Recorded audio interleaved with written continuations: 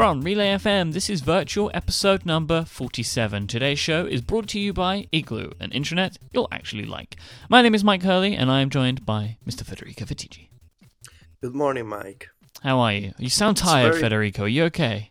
I told you, I'm still waiting for espresso to enter my bloodstream. It's very early in the morning for me. I mean, it's 1 p.m. here, but it's basically like 6 a.m., 7 a.m. for me because of the time zone difference that I live on. Yep. So you're pretty much the same. You're catching me in my time zone affected morning. Yeah, I take a very, very long time to wake up. Oh yeah? What do you do? What do you do when you wake up? Well, this morning because you don't drink espresso, so no, I'm curious. But I do drink coffee, but I drink it with milk. Oh, you know. Okay. So I make I make my coffee via an AeroPress, which makes espresso in an interesting way, and then I add coffee to it. What do you mean you add coffee? Oh, so I add milk to it. Oh, okay. I add more coffee. I just keep putting coffee on. Why? It's more coffee. So you don't eat before drinking coffee? I have cereal whilst drinking my coffee. Okay. So I have them together. Yeah, we're not too different then. It's just I have an espresso. I also eat cereal, but I have espresso instead of the AeroPress. But we're actually pretty similar. I thought you were one of those people eating bacon as soon as you wake up. No. Or not eggs. A lot of people do that. I sometimes will treat myself to bacon, but if I do that, that is breakfast and lunch if I do that. So like I eat at like brunch time, you know, so I might wait a little bit later on those days and then I eat breakfast and lunch together, basically. Yeah, apparently we talked about this before. A lot of people, it's perfectly normal to just wake up, wait like 15 minutes and start eating like sausages and eggs or bacon, you know. In Italy, it's just crazy. But I'm happy that you drink espresso. Coffee, Mike. Yeah. I mean, it is espresso, but the espresso would be too strong for me. Because plus I make more espresso than you would make. Because I'm adding milk to it. Did I tell you that my espresso machine broke down? So we took it to a shop to fix it, and last week I needed to drink my coffee with the mocha. Oh yeah. And I was very much suffering, Mike. It's very difficult for me to switch from the espresso to the mocha coffee. It's when you say it's like a mocha pot, right? You use the little pot that you put on the stove. Yeah, it's the standard Italian mocha pot. They're so difficult. Like when you compare it to something like a maker, you know, like the amount of work you have to do. Really, it's difficult for you? Well, I mean, it's not putting it under the thing and pressing a button, which is, you know, in the morning there is a beauty in that. I mean, I make mine like I get the beans and I have that's difficult. Yeah, see, I subscribe to I make my coffee in two different ways. Like I either sometimes I'll have beans that I grind. I have a hand grinder called a Hario. Nice. But sometimes most days I drink coffee that comes to me via the service called Packed, where every week they send me a Ziploc bag of ground coffee, and I just add that into my AeroPress and make it that way. That sounds great. I should check out one of these services in Italy. I mean, because Tongs, it is now Blue Bottle. Yeah, I'm just waiting for them to start their UK distribution, which I believe that they are going to do, because Blue Bottle coffee is my favorite coffee in the world. Yeah. And you've had some, right? And you liked it, didn't you? Yes. I went there with in March when I was in San Francisco. I went there with Matthew Panzarino. Was that March? Wow. Yeah, it was March 9. Yeah. Wow. Time is crazy, Mike. Michael. It's time we discuss the video games. Video games. This is not coffee. This is not the coffee show. This is not a coffee show. But we did have some coffee. Let's say it was some coffee follow-up. It wasn't really follow-up. We were following up on our coffee that we'd had in the morning. Yes. Yeah. Did you know, Mike, that in Brazil, the Sega Master System is still one of the top-selling consoles? I saw this in the links, and it seems so ridiculous to me. Why is this happening? I mean, obviously it's because of cost, but it's just still madness. Like, this is the one. This is crazy. This is such a crazy story. Basically, many years ago, Sega and this local company called Tectoy, they made an arrangement. They made a deal. Tectoy would handle distribution for the Master System, which is called the Genesis, I believe, in the US. They would handle distribution of the Master System, and the big the big advantage for Tectoy is that the deal didn't end, and because of the crazy taxes that there are in Brazil for importing modern electronics, such as the PlayStation or the iPhone or the iPad, this console, locally produced in Brazil by Tectoy, is very cheap. Apparently, it's between the equivalent of 50 and 80 American dollars.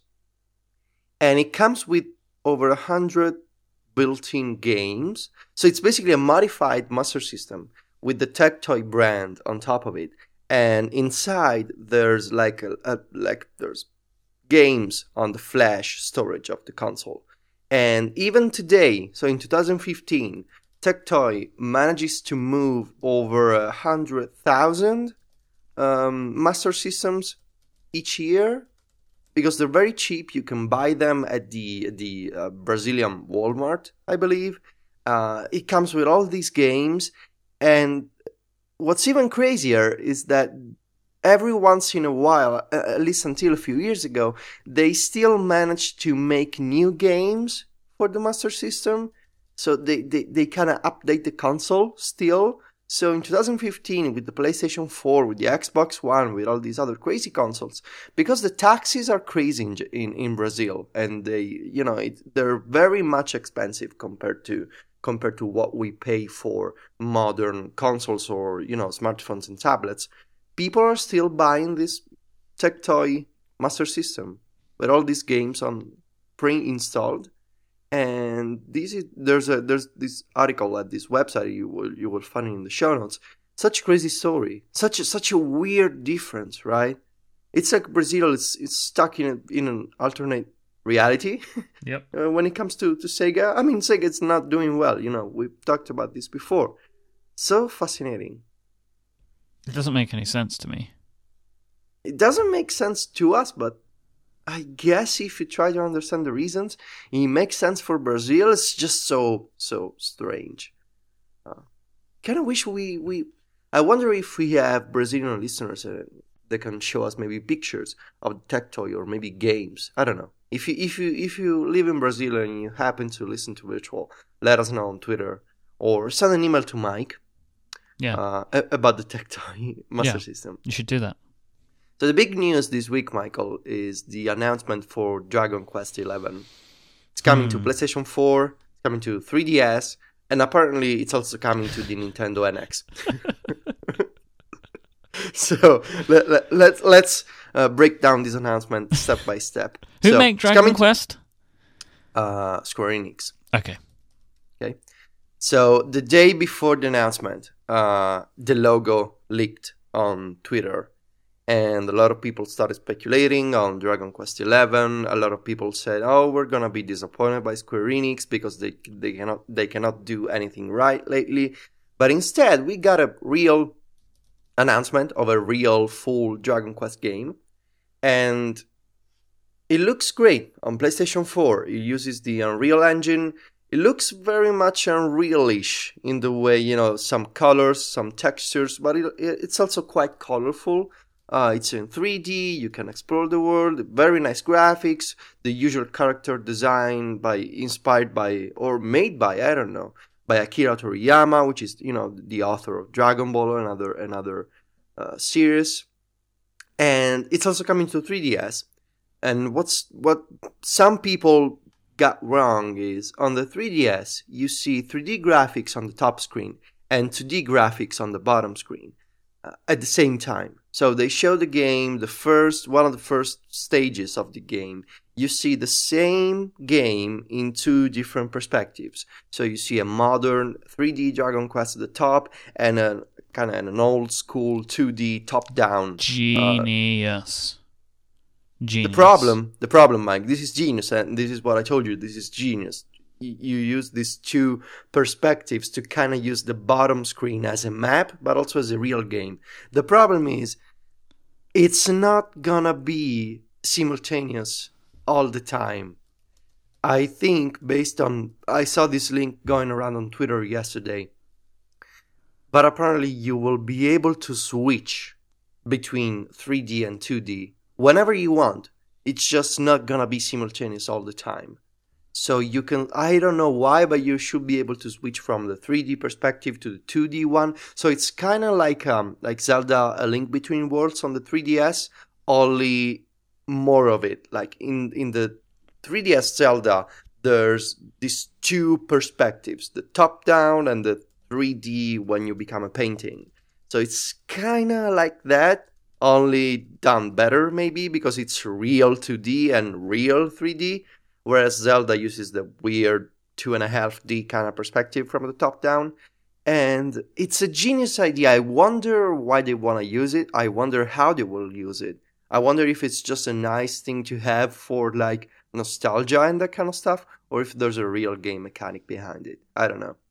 Still, though, PS4, 3DS, and now for some context, Dragon Quest is especially huge in Japan. And it's quite popular in the West as well, especially after the release of Dragon Quest VIII on the PlayStation 2. I remember it was a huge release back in the PS2 days. Even my friends bought Dragon Quest VIII. And Dragon Quest VIII, I believe it's also available now on the iPhone. And I'm not sure, but I believe the Dragon Quest VIII remake on the iPhone can only be played in portrait mode, which is crazy. Anyway, Dragon Quest XI. It's also coming to the Nintendo NX. Apparently Square Enix kind of said, and then the press release was different, and then maybe some Nintendo people kind of tried to hide the announcement, but Square Enix said we're also working for the NX, which is the next Nintendo console, and that's all we got. Which is strange, right? It just doesn't make sense. It's a weird thing to say, especially when Nintendo hasn't said anything about the NX. I wonder if they had permission to talk about the. I feel like they wouldn't. Yeah. Because it seems like that they're not. Like, why would they be able to talk about it? Like, it doesn't make any sense to me that they would be able to talk about it. I wonder if still this is kind of suggesting that we're gonna hear more about the NX very, very soon. Within the next 6 months, maybe. Maybe. I wonder if this is the case. Because if this is true, is it so crazy? I mean, it is crazy to think that by the next holiday season, so not this year, but next year, we will have a new Nintendo console. I think that's a definite. You think so? Oh, 100%. Holiday season 2016, we're going to have the NX. Yeah. I was thinking more 2017, but maybe you're right. Maybe Nintendo it's too long. To do something. It's too long. It's too long. It's 2 years. Maybe it's too much. We'll see. We'll see, Mike. Speaking of Nintendo, I believe we have a Splatoon update. Let me just go back to the NX a second. Yeah, sure. Because I just think that it has to be next year because they're holding games now. But there's Zelda coming out next year. Who said that? Well, yeah. It was, right? But I saw something the other day. I saw somebody tweeting about this. Nintendo had their release schedule. They updated their release schedule, and Zelda is now TBD. That's what they're officially just the release schedule for Zelda is to be determined. That is 100% an NX launch game now. If that's the case, this is really gonna be one of those GameCube Wii kind of transition, with Zelda being available on both the GameCube and the Wii. I expect we'll start to hear details about the NX before the end of the year. That would make sense, right? Because if even Square Enix is going around and say we're making games for the NX, they must have some internal knowledge about the console. They're 100%. They must have hardware or some early specifications. So when is Dragon Quest XI coming out? I'm not sure. I want to say next year in Japan. Right, because you'd expect that whenever this comes out, it wouldn't be far away that the NX would be available, right? Because why else would they be developing 11 for it? They've just developed 12. It's TBA, the release date. So but it's got to be within the next 12 months, right? Because they're showing it now. Yeah, it looks very, very not in the early stages. It very looks complex. like mid to late stages of development. Yes. I don't know, but I do believe I was not thinking about the NX until a 2017 product, but now that even Square Enix is saying these kind of things, and Nintendo, at E3 they said the NX is gonna be a console, it looks like it. The rumors are kind of picking up, so we'll see. It makes sense. I mean, we saw with E3, there's really how many Wii U games? Not many. At least not many big titles for the Nintendo Wii U. are definitely putting resources into the new platform, in my opinion, which would suggest that it's not far away. More importantly than anything, Nintendo cannot support another holiday season on the Wii U hardware. Mm-hmm. From a business perspective, and we're going to talk about their earnings in a bit. There's no way they could go another holiday season at this point. Yeah, and if the NX is coming out next year, it would mean that the Wii U was a 4-year console. Which seems unusual. Well, I mean, but maybe the GameCube lasted 4 to 5 years also, maybe more. I don't know. 4 years for a new console seemed like a short span, Yeah, it wasn't massively new though.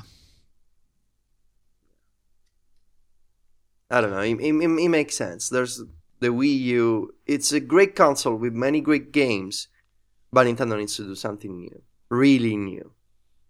Let's say that maybe the Wii U in the 10 years, 20 years from now will be seen as kind of a half console in between the Wii and whatever's next. I hope that it's we look at it as a building phase.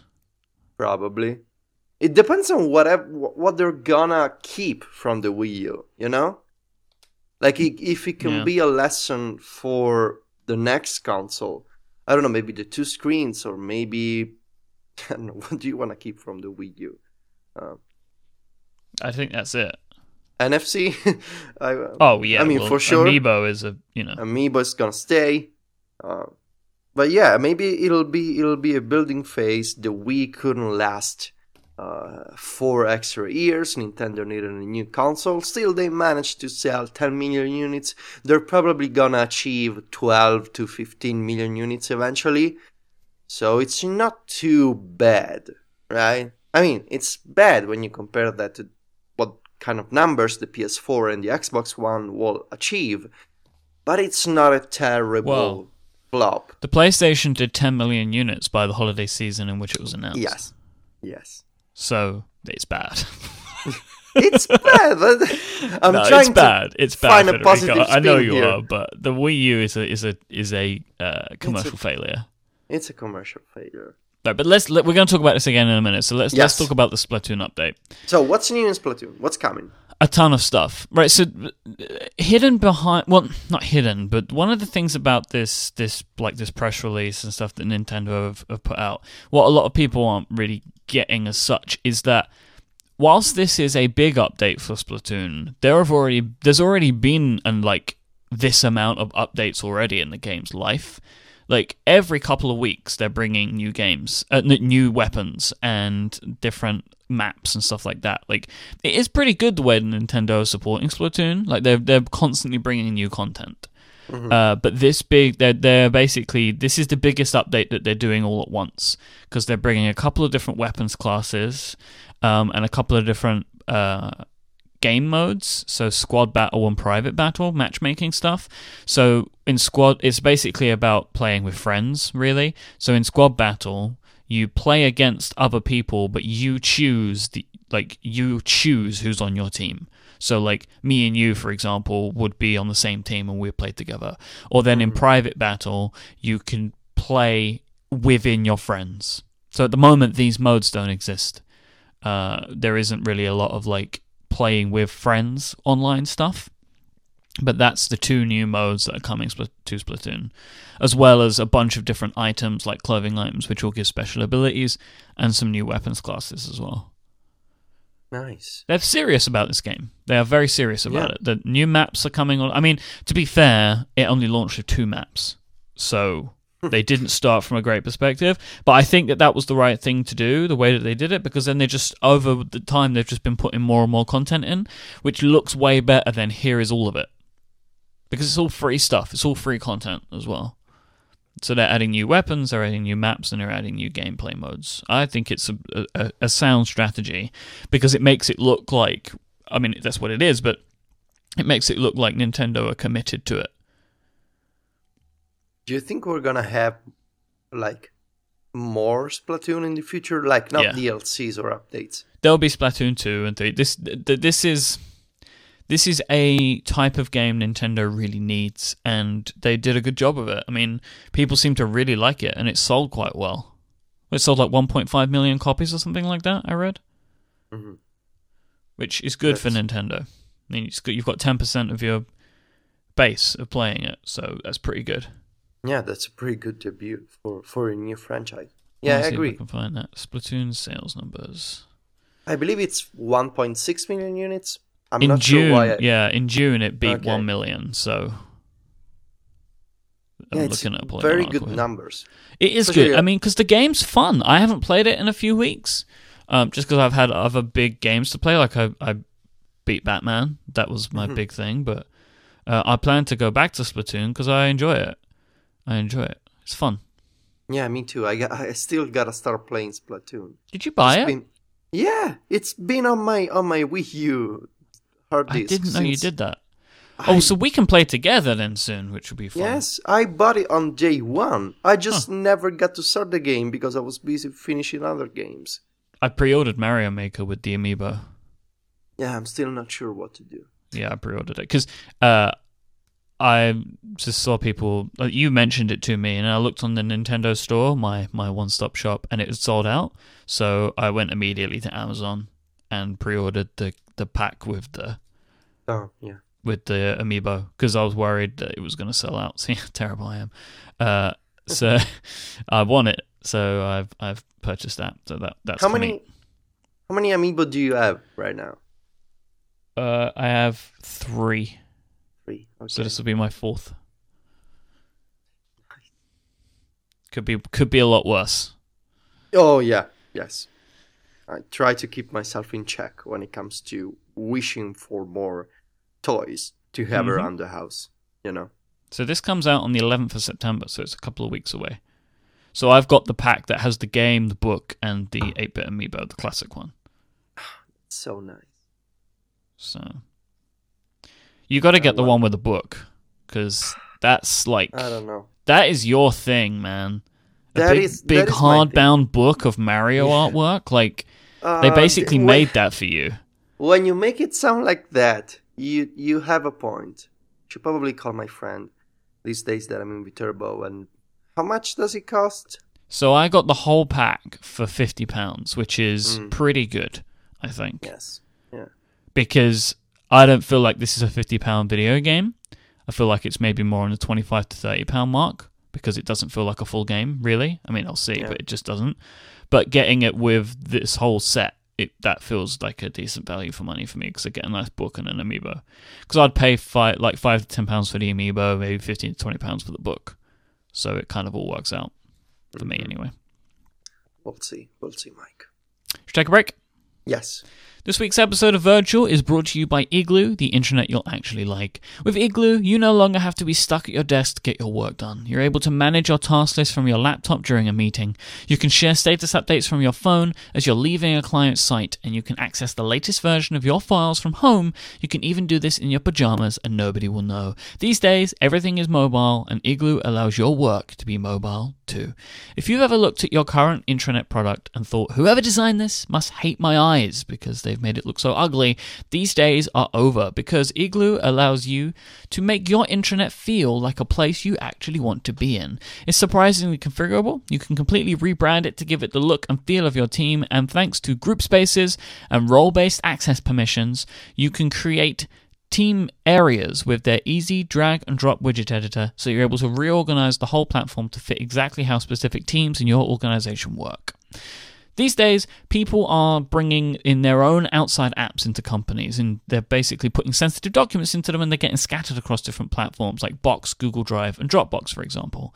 But with Igloo, you can integrate all of these services into their one big, easy to secure platform. And also, you can share files with your coworkers right within Igloo for you all to collaborate on. You can track who has read them with read receipts, and this can be super useful for making sure that critical information has been seen by everyone, keeping everybody on the same page. It's time to break away from the internet you hate. Go and sign up for Igloo right now, and you can try it out for free for any team of up to 10 people for as long as you want. Sign up right now at igloosoftware.com/virtual. Thank you so much to Igloo for supporting this show and all of Relay FM. So we're going to talk about these Nintendo numbers. Yep. Nintendo reported the best quarter since 2012. They had their earnings for what it's like. This is Q2, second quarter maybe of the year. I never understand how quarters work. Don't ask anyway. You did work in a big corporate company. Yeah, but I never was involved in this kind of stuff. Oh, okay. Because different companies announced it differently. So this was actually Nintendo's Q1, and like for example, Apple just did their Q3. Like each company sets their own quarter, their own financial year, I think, or maybe it's done by different countries. I don't know, man. I have no idea. Mm-hmm. Anyways, Splatoon and Amiibo helped generate a profit of 9 million. Man, whoever came up with Amiibo must have got a huge bonus. Yes. Because it's actually keeping Nintendo afloat. Yes, yes, exactly. That's the talk about the right idea at the right time. When you don't have, so it's genius on so many levels. You can leverage all these characters and brands that Nintendo has built over the years. You can use the NFC built into the Wii U and the new 3DS and make an accessory for the old 3DS. You can update all of these games to introduce support for Amiibo. You can have cross-game compatibility for Amiibo figurines. You can use the collector's effect on people to make people want this Amiibo. You can create limited editions to ask people for more money. This is a very good strategy. Whoever came up with it, it's a very good strategy. Yep. And it's working because they're making money. And because you look at each new big game release from Nintendo, they have an Amiibo. Yeah, look at what I just did. I gave them extra money for it. So, right, you're able to to tack on like an extra 25% of the game sticker price every time by including a toy that costs a couple of cents to make. Yes. Very smart. They're doing partnerships, for instance, with Skylanders. So they're doing Amiibo cards, I believe, later this year. That for comes Animal with Crossing. with the Animal Crossing. Yeah. So which I saw. This is how Nintendo just shoots themselves in the foot with their marketing. So like I was seeing like a reader, like an NFC reader. I'm like, why do you need an NFC reader? Because it's like for Nintendo 3DS, and I'm like, I don't understand. But then realized that they're selling a reader for the old 3DSs. Yeah. But it's like because you just make it more confusing by doing this. Yeah, but the old 3DS doesn't have NFC. No, I know why they're doing it, but like it's the naming thing, right? By just calling the product New 3DS, it says on the box for Nintendo 3DS, and it's like, it just makes it very confusing. Oh, yeah. Yeah, with the branding in the 3DS and the Wii U era was not at the top of its game at Nintendo. Yeah, they need The somebody branding new in department. marketing, I think. The marketing department was not doing well in this past few years. I wonder if they will change these people. Still, the crazy part from these earnings, besides the fact that these numbers, if you're used to the kind of Apple, Google, Facebook kind of tech earnings, the numbers are very different because It's we're nothing. talking in millions, not billions with a B. This is nothing compared to Apple or Google, what they make in a quarter. Still, Nintendo is sticking to 400 million in profit Yeah. for this fiscal year. Isn't this crazy, Mike? I mean, if they make 9 million in a quarter, how can they make 500 in a year? 400 in a year? So this is Q1, right? Yes. So they are saying that by the end of this year, they will have made another, 390 million? 91, yes. Doesn't see, this is my thing right now. That'd be I too don't much. understand like how they can believe this looking at their current schedule that we know, which is why something is going to happen in the next 12 months. Because these people aren't stupid, right? They're not stupid. If this is the games they have, they've just released their biggest game, Splatoon, right? And it's made them $1 million or whatever. Where is the rest coming from? So this is the only theory that I have. If the mobile games come out during this fiscal year, which I believe they will, I can tell you that the makers of Clash of Clans, Supercell, in March, they posted annual revenues of 1.5 billion euros. So this makes sense. That is a good theory because they are saying mobile games coming in 2016, right? And if you look at where we are now, that probably gives them about 3 to 4 months if they release it really early in 2016. Yes. That gives them maybe 3 to 4 months to make like $350 million, which, looking at other companies that do this, it's is possible. very possible. But that depends though, right? Because Clash of Clans makes their money with the scammy IAP stuff. Not scammy, but like the... No, they are scammy. I mean, They're scammy. they're not ripping you off. Like No. they're just doing things that are a bit like meh. And They're using parts of your brain. They make you psychology wanna spend money. stuff. Yes. So, I mean, Nintendo have kind of said that they don't want to do it. I don't know. But the thing is, the market's so massive, if they sold a game for $1, or if they were free and you could buy stuff in the games, but it's not like crazy buy gems, that kind of deal, although it probably will be, but let's just say it's not, they could still make millions and millions, hundreds of millions on iPhone and Android. The only theory. They must believe that, because clearly with the 3DS and the Wii U, they're not making this sort of money. So there's they no must way on the believe- current hardware. There's nothing No. that they can release No. now that can get them the money because they don't No. have the amount of consoles out there. No, and plus, even if they did have some big games, they're not gonna make 400 million in profit. That's just crazy. So because all of this money is happening on the app stores, they must believe that whatever it is they're building with free to play, that they have a model that will help them make this kind of money. And it must be in-app purchases for sure, because I struggle to believe, unless you're Minecraft, I struggle to believe that so many people are gonna buy a paid game on the App Store. So it's not impossible to make this kind of money for free to play. We've seen many companies do this before. So this is my only theory. I don't know if it's gonna happen. I don't know if it's gonna be a success right away, whatever Nintendo and Dina do on the App Store, or if it'll take a few months to take off. It's not unusual for these kinds of games to become popular over 5 to 6 months and then just start crushing these kind of numbers. But I wonder if Nintendo said before, we don't want to do this kind of, scammy free-to-play kind of video ads or you gotta wait to play a game. I don't know if they really want or don't want to do this, but still, this is the only theory that we got, because obviously the 3DS and the Wii U are not gonna move these kind of numbers. So, must be mobile games. Or It's gotta be. Some guy in the in the financial department is out of his mind. Yep. But maybe that's not the case because it's a big company. So it must be that they believe in something that's coming. I don't know.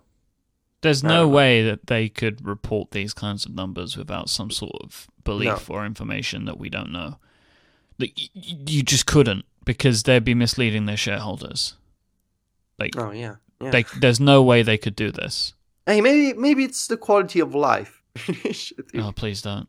I don't want to. Maybe it's the sleep tracking device. Must be the sleep tracking device. Yeah, it's got to be, right? It's got to be the sleep tracking device. Mike, I believe we both me and you, we played quite a bit of mobile games this week. Yep. Do you want to start by talking about Prune? Yeah, let's do that. So what is Prune?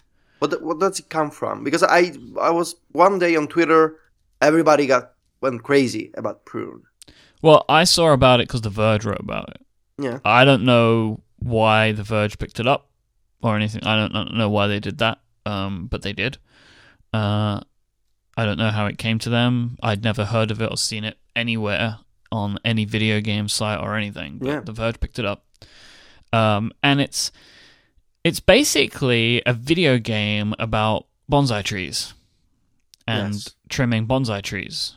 Effectively, all you're doing is you kind of plant a tree, you let it grow, and then you trim it effectively to make it grow further so it reaches like sunlight, and when it reaches sunlight, the trees begin to flower, and once they flower enough, you've completed the level.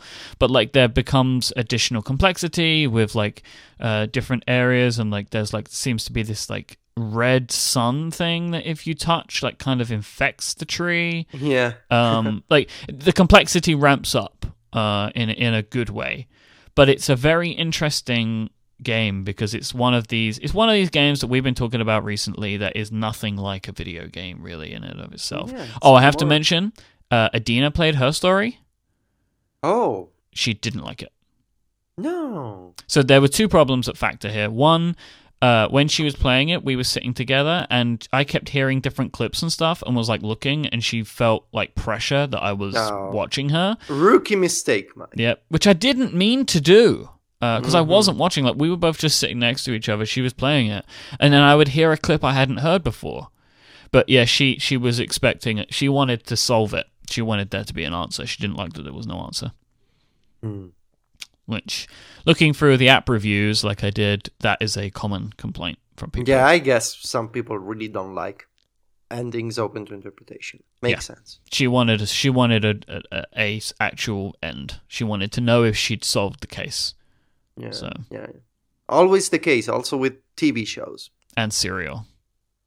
Oh, man. Let's not talk about cereal. So, yeah. But yeah, so what do you think of this? What do you think of Prune? It's very Zen-like. I found it very calming. I mean, very calming, yes. What I would really, really love from this game that it doesn't have is just a trimming mode where I just make a tree grow. Like I would infinitely? Yeah. Or like, I can just, the whole mechanic of making the tree grow, that kind of thing. I would just like to do that sometimes. Because there are sometimes I play a level, and once I've completed the level, which you can do this, and I think it's there for a reason, you can just continue to trim the tree and make it grow as big as possible. This. Yeah, I always do that. Did this. I try and get the tree as big as I can make it. But I would like just to be able to play that part, because I also find it very calming. But because I find it very calming, I don't like when they add Jeopardy into the game. Like danger. Yeah, like you can fail. Yeah. Because that's where the calming nature goes away. True, but it's not... There's no real pressure. No, there's not. I mean, there's no lives, there's no gems, there's no timer. You can just try again how many times you want. Yeah, but yes, I understand. Yeah. But that my favorite part of the game is just that bit, so I would like to just be able to do more of that, I suppose. Yeah. My favorite part is how you sometimes you gotta trim to grow more. It's kind of makes you think of I gotta sacrifice this branch to obtain the final goal. Yeah, which like is interesting. You have to get really precise, and you have to make sure that you're cutting the right limb and not taking off, like if it twists around itself, that kind of thing. Yeah, yeah. It's the graphics and the sounds, they're really relaxing. It's really like that kind of game I can play whenever I want. There's no pressure. It's very, it's a very calm game. Makes me like before bed, or maybe I got 20 minutes to kill. I just play this game. I'm in World 3, I think. Okay. Third world. I don't know if it gets tougher. No idea. But it's doing well in the top charts, and it's one of my favorite releases on the App Store. Yeah, it's very Plus, nice. it's a paid game, so there's no free to play, which we're gonna talk about in a minute. There's no free to play scammy stuff. It doesn't require an internet connection. Also, we're gonna talk about this. Very good game release. I discovered it because one of the Monument Valley guys tweeted about it, which makes sense because there's a lot of similarities between it's in that kind of style, I guess. Yes.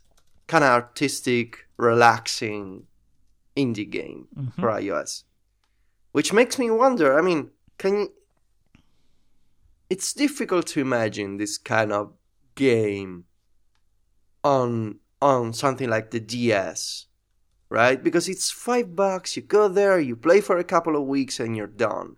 Whereas even on the 3DS, even on the eShop, maybe it's just me, but these kind of indie games, even when they are on the Sony, on the Nintendo shops, they feel more like long commitments.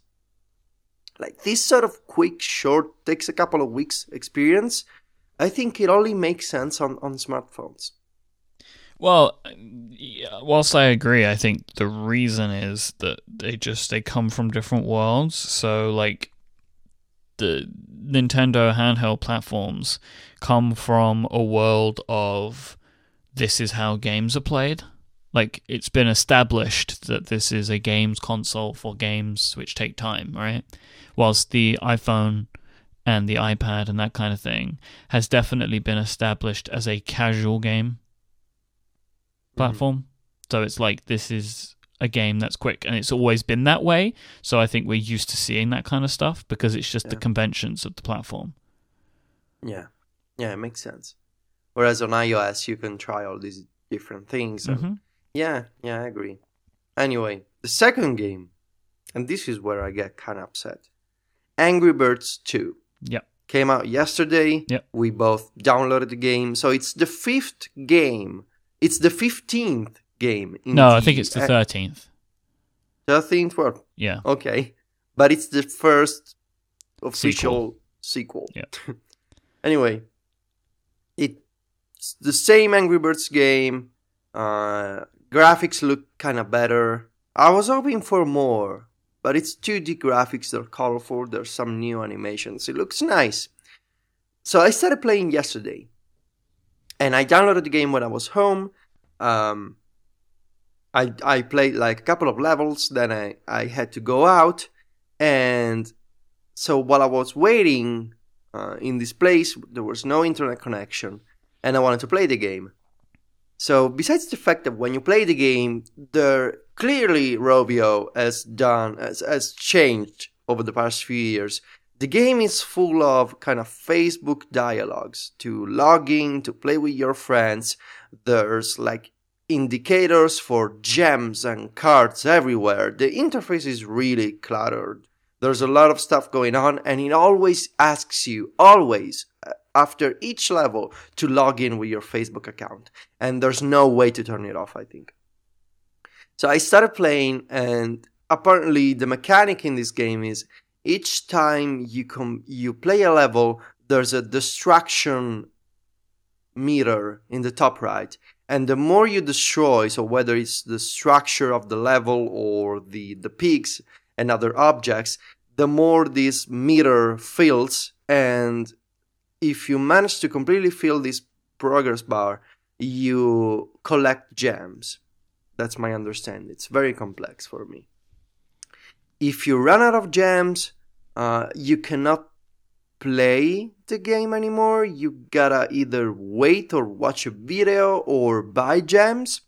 So yesterday, I was playing a level, I failed, and I didn't, so I continued because I had some gems.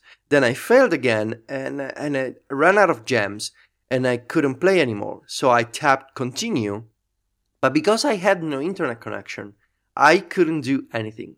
I needed to stop playing the game because every time I tapped continue, it wouldn't do anything. It would give me an error message saying there's no internet connection. Yep. So it wouldn't let me just, I don't know, play another level to collect gems. It wouldn't let me buy gems without internet connection, which I understand, but it's just the way that it failed. It was really forcing me to log into, to have an internet connection to play the game. And I really don't like this. I mean, at least let me continue in a different way. Just don't block the interface in that way. And I have a couple of screenshots that I can send you later, Mike. I was really upset. I really don't like this kind of social mechanic being forced onto me when I'm playing a game.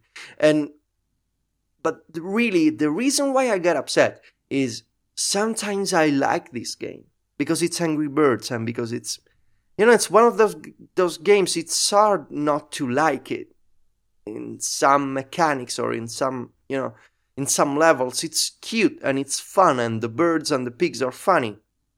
But it's just, it really feels like this is not like the original Angry Birds. The original Angry Birds came out in 2009. And it was a paid game, and you could tell that it was before all these extra stuff started kind of making these games worse. In that you need to log in with your Facebook account, you need to watch videos to unlock gems, or you can pay for gems, or you can play with your friends, you can share your progress. There's all these other extra features and craft, and I just want to play the game, I just want to sit there and play, and I don't want all these extra dialogues, and there's like a screen that comes up every time and it gives me a hint, and I don't want hints. I don't want a tutorial every time I play. Just remove all these other things from the interface. Just let me see the game. And now there's all these other parts about collectibles and gems and collect cards to do more. It's just too much, I feel like I'm playing the game. I also need to constantly juggle all these other different elements of the game. And I feel like I'm being punished sometimes. Because I have to do all of these things. And if this is what people get, if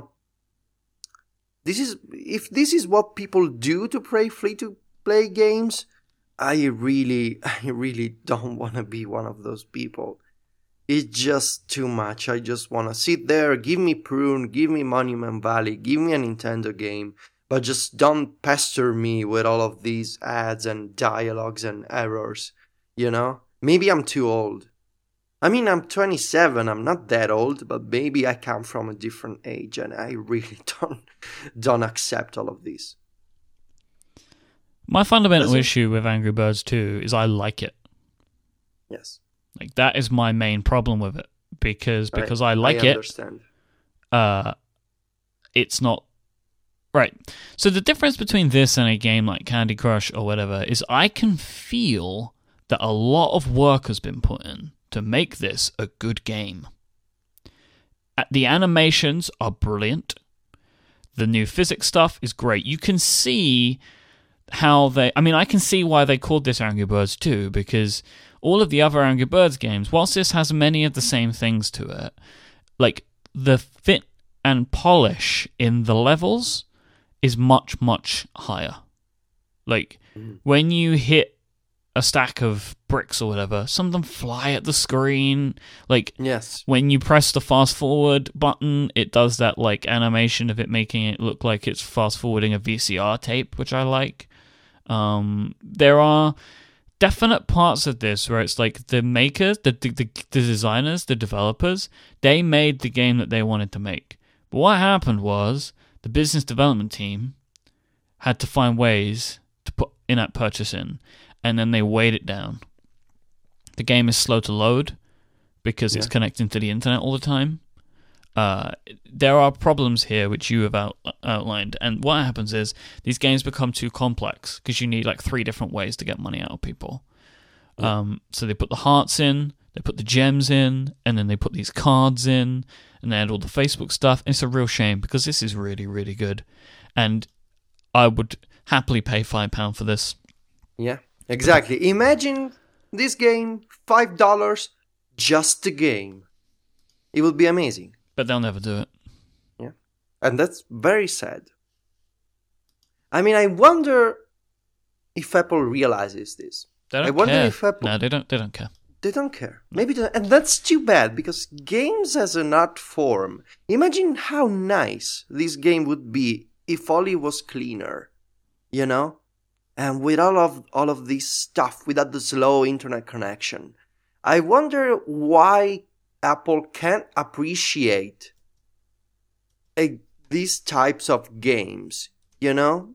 It's just maybe because of the money, because there's more money, because people are different from me and you. People put up with this sort of stuff, with Facebook logins, with the cards and the hearts and the gems. People put up with it. There's money. There's money in these kind of games. Because you know what the thing is, right? If they this is the problem. They put this to $5, they wouldn't make hundreds of millions of dollars out of this. They wouldn't. But if they make it free, they could make over 2 months, they could make $50 out of someone. That's why they do it. The money is here, right? Because nobody knows better than Rovio at this point about how to make money on the App Store. Because unlike companies like Supercell, and like King, Rovio had an incredibly successful paid game.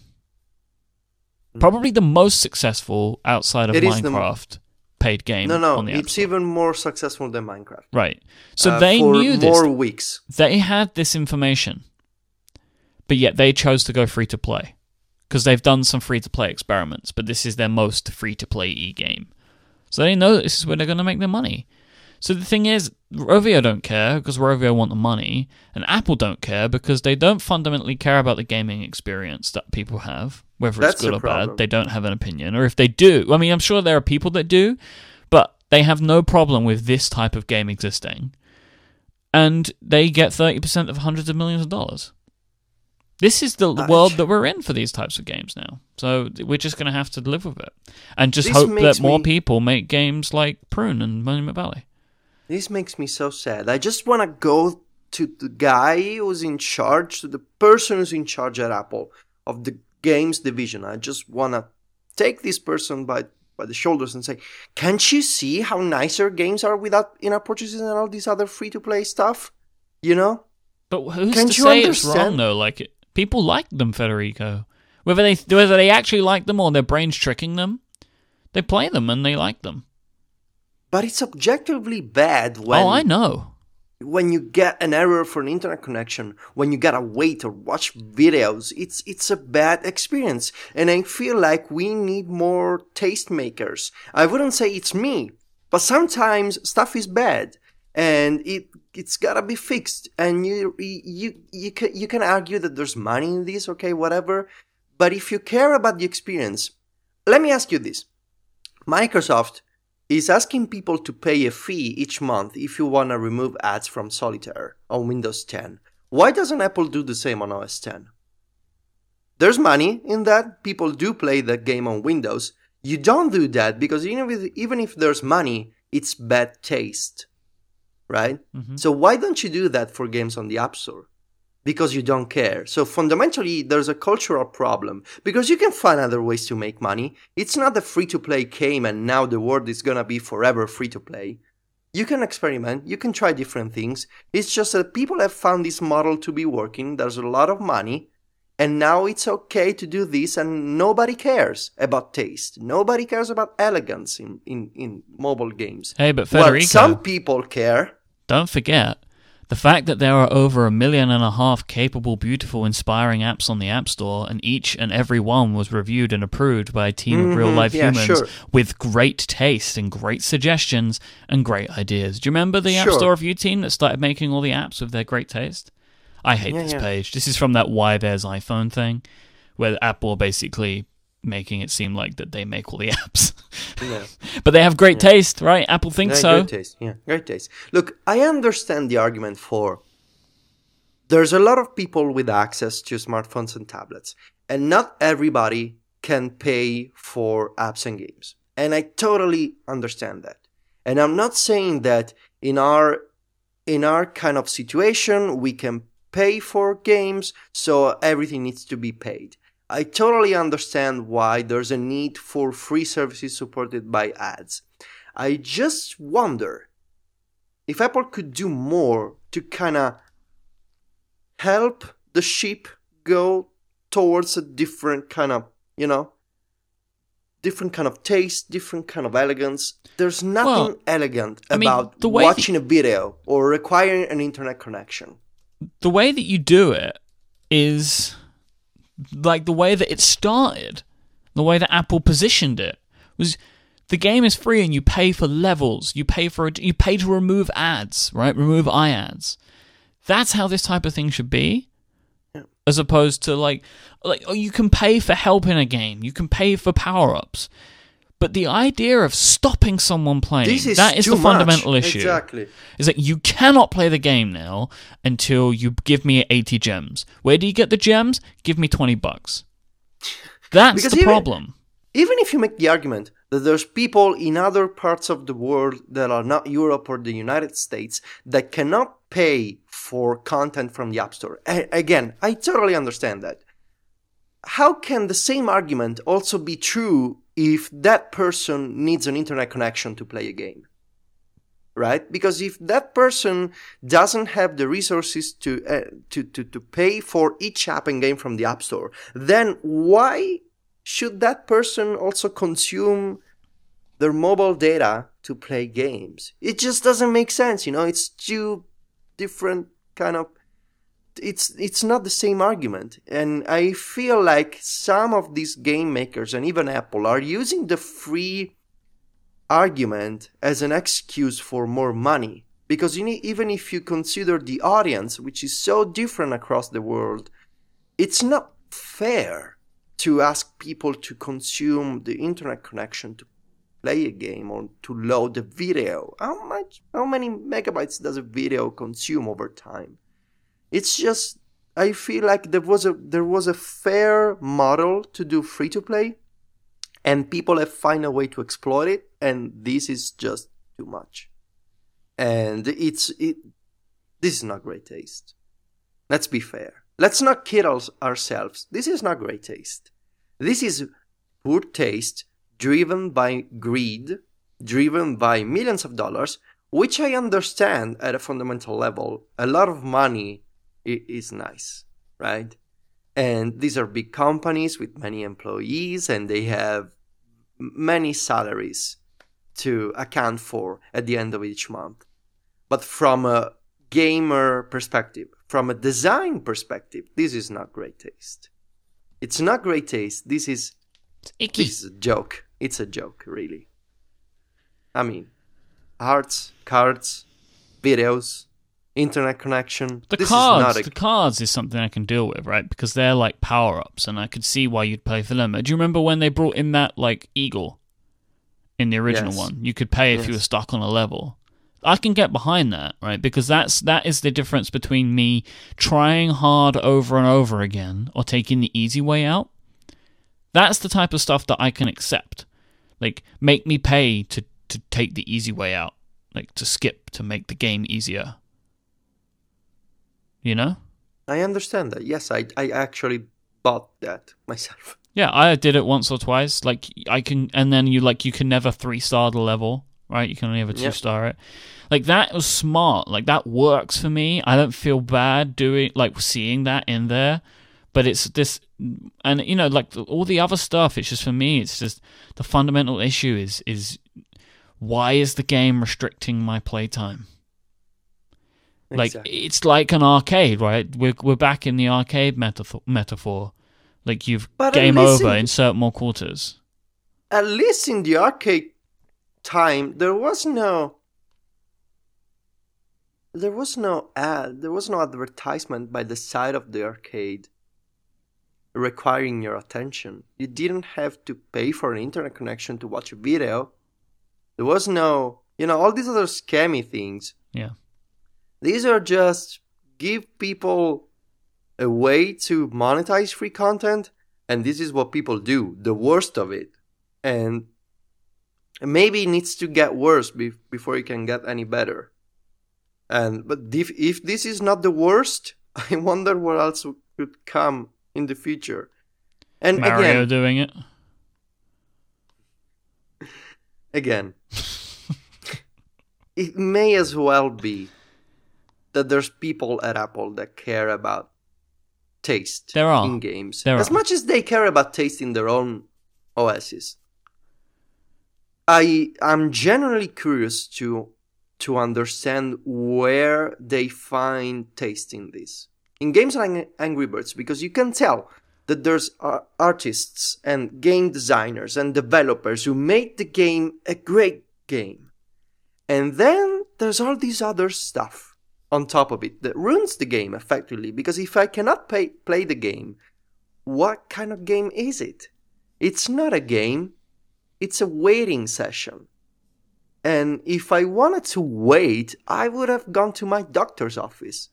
I wouldn't be here and play Angry Birds, Mm-hmm. So I wonder what kind of level of taste they apply, I don't know.